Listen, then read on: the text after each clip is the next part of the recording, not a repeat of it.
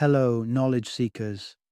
In this episode of 20-Minute Books, we delve into In Praise of Walking, an enlightening journey authored by neuroscientist Shane O'Mara that unveils the profound impact of walking on our health, creativity, and social life.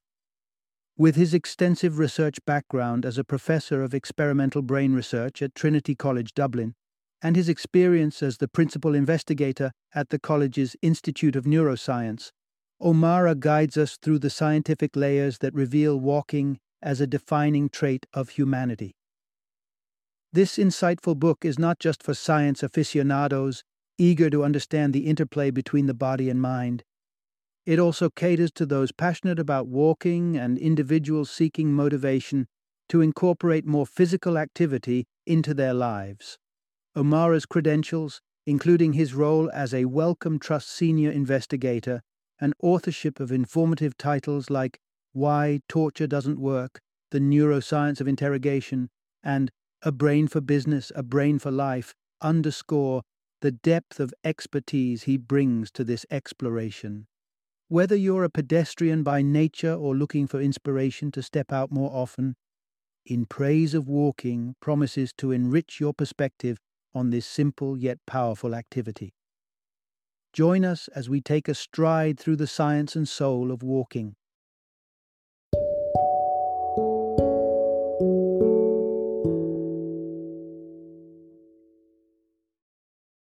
In Praise of Walking, the new science of how we walk and why it's good for us.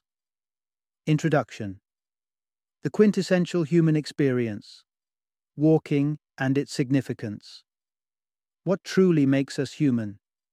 Is it the nimble dexterity of our fingers, the sheer complexity of our brains, or perhaps our capacity for nuanced language? While these attributes are undeniably central to our human identity, there's an element that doesn't always get the limelight it deserves: our distinctive habit of walking. Standing on two legs and strolling with an upright posture isn't just a mode of transportation. It's a hallmark of our evolution, a testament to our survival and adaptability. However, in the modern world, where convenience is king, we've become increasingly sedentary, relying on vehicles to whisk us from point A to point B. This shift has inadvertently led us to neglect the very activity that helped define us. This narrative will take you on a journey, no pun intended, exploring the critical mistakes we make by disregarding our two-footed nature. As we delve deeper, we'll uncover the physical and mental repercussions of walking too little and reveal the myriad benefits that come from simply stepping out and sauntering around. Through this exploration, you'll discover how our evolutionary journey sets us apart from organisms like sea squirts, the traits that make a city conducive to walking, and how the simple act of walking can unlock a wellspring of creativity within you. As we embark on this path, let's open our minds to the understanding that walking is much more than just a way to get around. It's an essential ingredient in the recipe for holistic health and well-being, and a catalyst for sparking the creative fire that burns within all of us. Part 1. Walking, a complex dance of mind and muscle. When considering how humans glide gracefully on two legs, let's first draw a parallel with an entirely different organism: the sea squirt. This aquatic wanderer initially demonstrates remarkable mobility, zipping through water in search of sustenance, equipped with a brain, an eye, and a spinal cord. Yet, upon finding a rock to call home, it discards its mobility and, astonishingly, consumes its own nervous system. Why this eerie tale of the sea squirt? It serves as a stark reminder that without movement, our complex nervous systems would be superfluous. The key message is that moving around isn't as simple as putting one foot in front of the other. It's a process deeply rooted in our cognitive functions. Let's set the sea squirt aside and bring us back to the human realm. Humans and sea squirts may differ significantly, yet there are surprising similarities beneath the surface. Comparing the genes of a seemingly unrelated duo, a little skate and a mouse, researchers found common genetic threads related to mobility. These threads connect us all the way back to our aquatic ancestors, showing that the essence of movement has been with us for eons. Distinct among our primate cousins, humans stand and move, apart with our upright gait. Evolution gifted us two-legged locomotion, not just because it looks elegant. It's also about efficiency. It grants us the ability to traverse vast distances while hauling various items, be it offspring, foraging finds, or tools. However, mastering bipedal balance is no trivial feat. Toddlers, our little humans in training, tumble frequently, about 17 times an hour, amid taking more than 2,000 steps as they master this skill. Even robots, with all their technological sophistication, struggle to emulate our bipedal prowess. We owe our success in this dynamic balancing act to the brain, specifically its knack for inertial guidance, perpetually running complex calculations to keep us upright. Picture the line from the corner of your eye to your ear canal. The brain's goal is to maintain this line parallel to the firm ground beneath you. But let's not forget the role of the spinal cord. While the brain deals with balance, the spinal cord orchestrates the rhythmic dance steps of our hearts, lungs, and legs needed for walking. This partnership of the brain and spinal cord, something the sea squirt chooses to quite literally digest after settling down, is what our species taps into to fully enjoy the liberty of locomotion. So stride with pride, appreciating that each step you take is a testament to a deeply intricate evolutionary legacy. Remember, to walk is not just to move. It's to engage in a beautifully complex dance of mind and muscle. And this, fellow walkers, is something definitely worth keeping. Part 2. Unwrapping the mysteries of our built-in navigation system. Consider the complexity of navigating without the aid of modern technology. Imagine, if you will, embarking on a journey through the labyrinthine streets of London, from the north in Highgate to the southern reaches in Streatham, sans map or smartphone. How would you find your way? This isn't just a hypothetical scenario. It mirrors an actual challenge faced by the author years ago. The task demanded a reliance on something akin to an inner compass, an instinctual sense we might compare to a homing pigeon's directional savvy. This innate orientation, guiding us homeward, is known as dead reckoning or path integration. The key message illustrating our navigational prowess: scientists are gradually uncovering the inner workings of our sense of direction. During that map-free traverse through London, it became evident that our ability to find our path isn't just about visual familiarity. Experiments have shown that those deprived of sight, whether temporarily blindfolded or visually impaired, possess a comparable spatial awareness to those who can see. Delving into the cerebral depths, neuroscientist John O'Keefe's pioneering work illuminated some of the brain's most enigmatic features. He found that specific cells around the hippocampus become active when rats enter a known space, lighting up with recognition. These cells, aptly dubbed place cells, are lighthouses of spatial memory, and as it turns out, humans are equipped with them too. But the cartography of our minds doesn't end with place cells. There are head direction cells, our internal compass pointing us in the right orientation, and cells that activate in response to nearby objects. Even the author's own research into perimeter cells has highlighted how our brains engage with the boundaries that define our environments. Imagine your brain as a dynamic GPS system, continually mapping and remapping your surroundings with each step you take. With each stride, synapses fire, cells light up, and we intricately chart our course through the world, tapping into a deep-seated navigational network as ancient and intrinsic as the journey of life itself. Part 3. Crafting Cities for the Walking Era. Imagine a trip to the heart of Italy, lounging in an outdoor cafe as twilight falls. The streets brim with people indulging in the passeggiata, a leisurely evening stroll that fosters community and togetherness. This daily ritual, a tranquil respite from the clamor of daily life, is a tradition we could benefit from embracing in our own cities. However, current urban design often neglects the walker's perspective. In a world where over half the population urbanizes, with projections soaring up to 80 or 90% by 2050, City planning has revolved predominantly around vehicular traffic, relegating foot travel to an afterthought. This approach starkly contrasts with what our well-being dictates.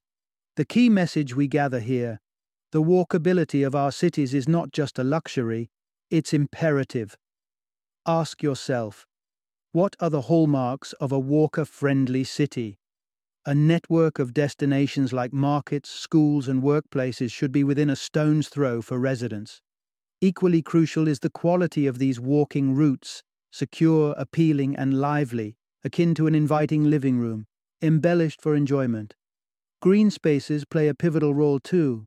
Consider the verdant expanse of London's Hyde Park, or the sprawling oasis that is New York's Central Park.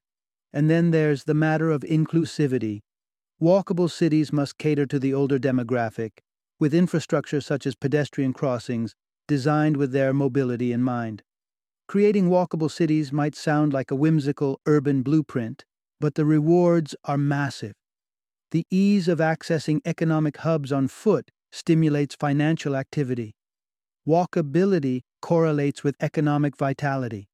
Some studies even indicate that time spent driving negatively impacts productivity.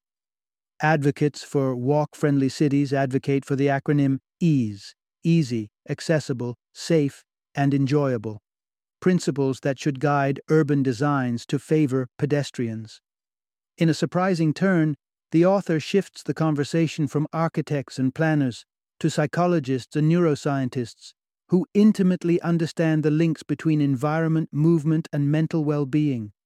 By engaging these experts in the urban design process, cities could transform into havens that not only promote walking, but cultivate a quality of life reminiscent of the Italian passeggiata, making leisurely strolls part of the societal fabric wherever we may call home.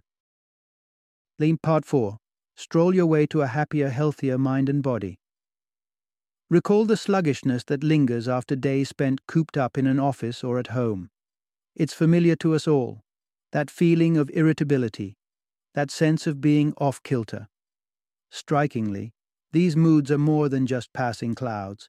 They reflect subtle shifts in our personalities linked to physical inactivity. Lesser movement is scientifically tied to decreased extroversion, openness, and agreeableness. In essence, sedentariness doesn't just change us, it can dim the light of our better selves. So what's the antidote to this descent into gloom? The simplest of human motions? Walking. Here emerges the mantra of wellness. Walking is profoundly therapeutic. Dating back to the erudition of Hippocrates, walking holds the venerable title of best medicine. Our modern lifestyle, with its disproportionate inside living, as research states an average of 87% of our lives within walls, would understandably dismay this ancient physician. Yet, it's not merely a hunch that the act of walking, particularly outdoors, enriches well-being. Studies suggest that regular locomotion could slash future depression rates by approximately 12% if each person committed merely an hour a week to it. Further UK research applauds the mental rejuvenation carried by visits to natural settings. But the boons of walking extend beyond mood elevation. The very fabric of our brain benefits from its repetitive rhythm, spawning new cells that sharpen memory and learning. Moreover, muscles echo the credo, use it or lose it, with neglect leading to atrophy. To keep our muscles in top form, they must experience the strain and strength of regular use. Any exercise can light this internal furnace, but it is the act of walking outdoors that stokes the most vibrant flames of well-being. Ponder a study from Ottawa.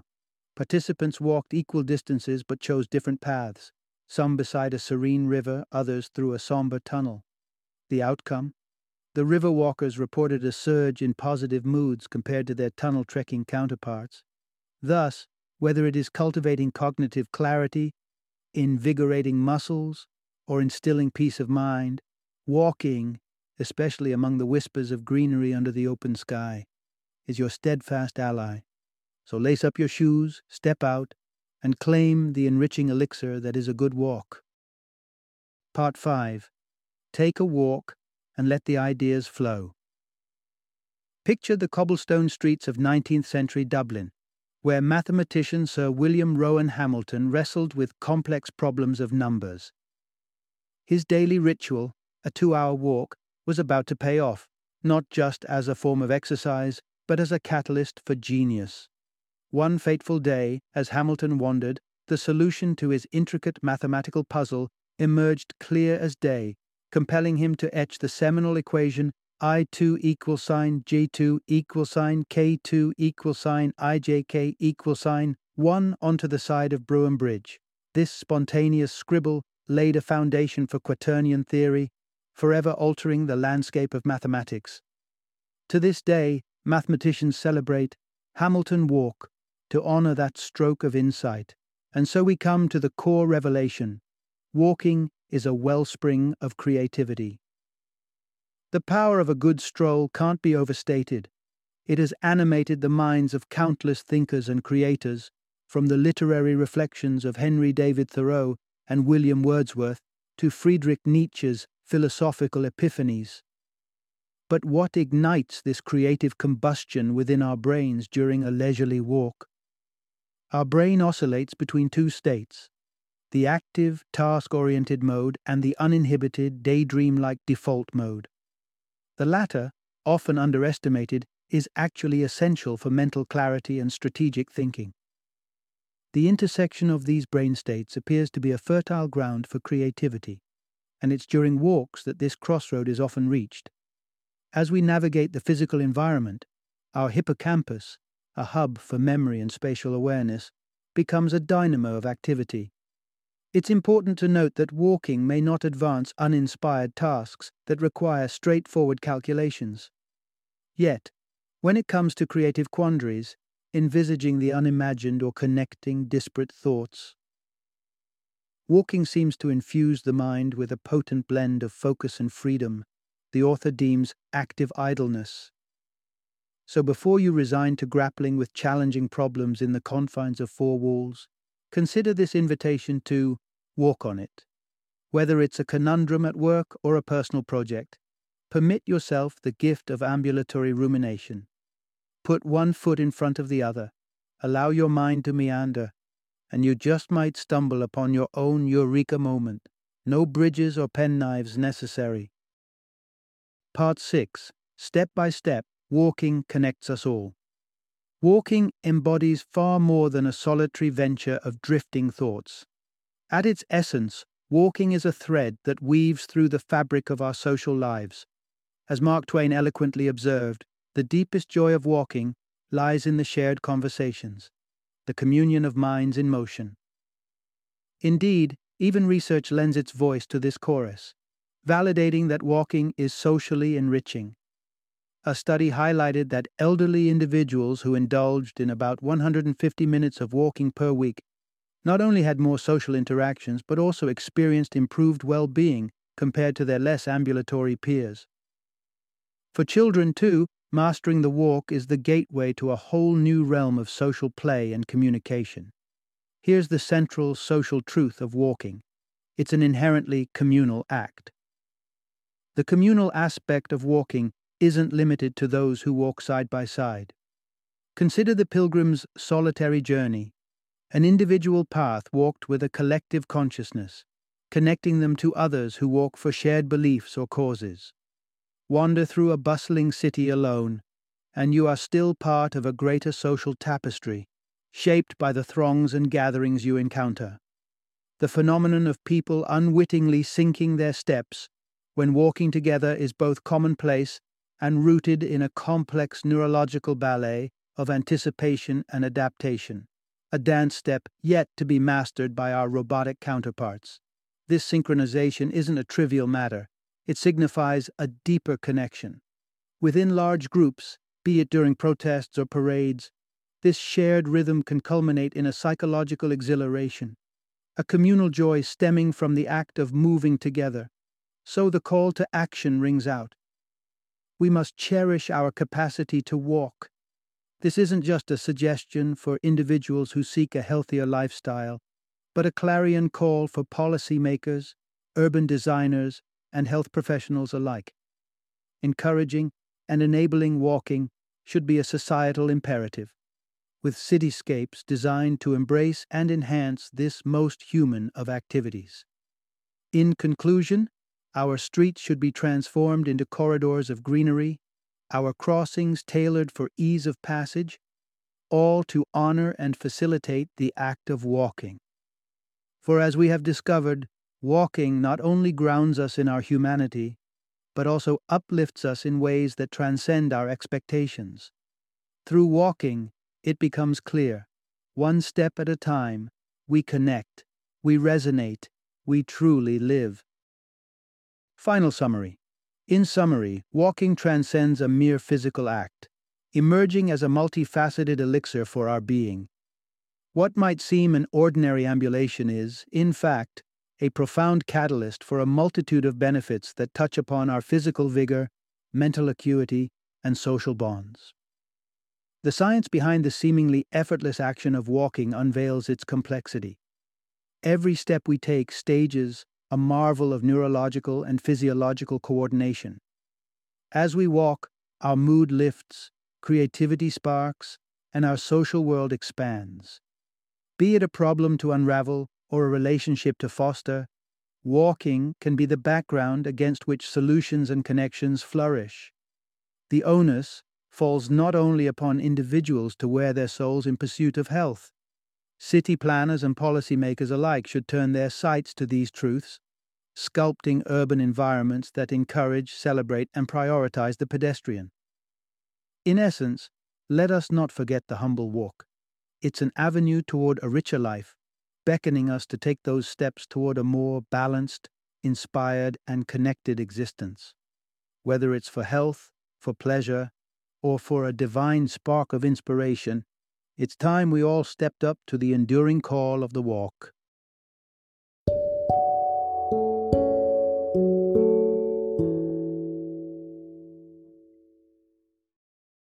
Thank you for joining me today on this journey of learning and discovery as we explored the insights of another thought-provoking book in our growing library of knowledge.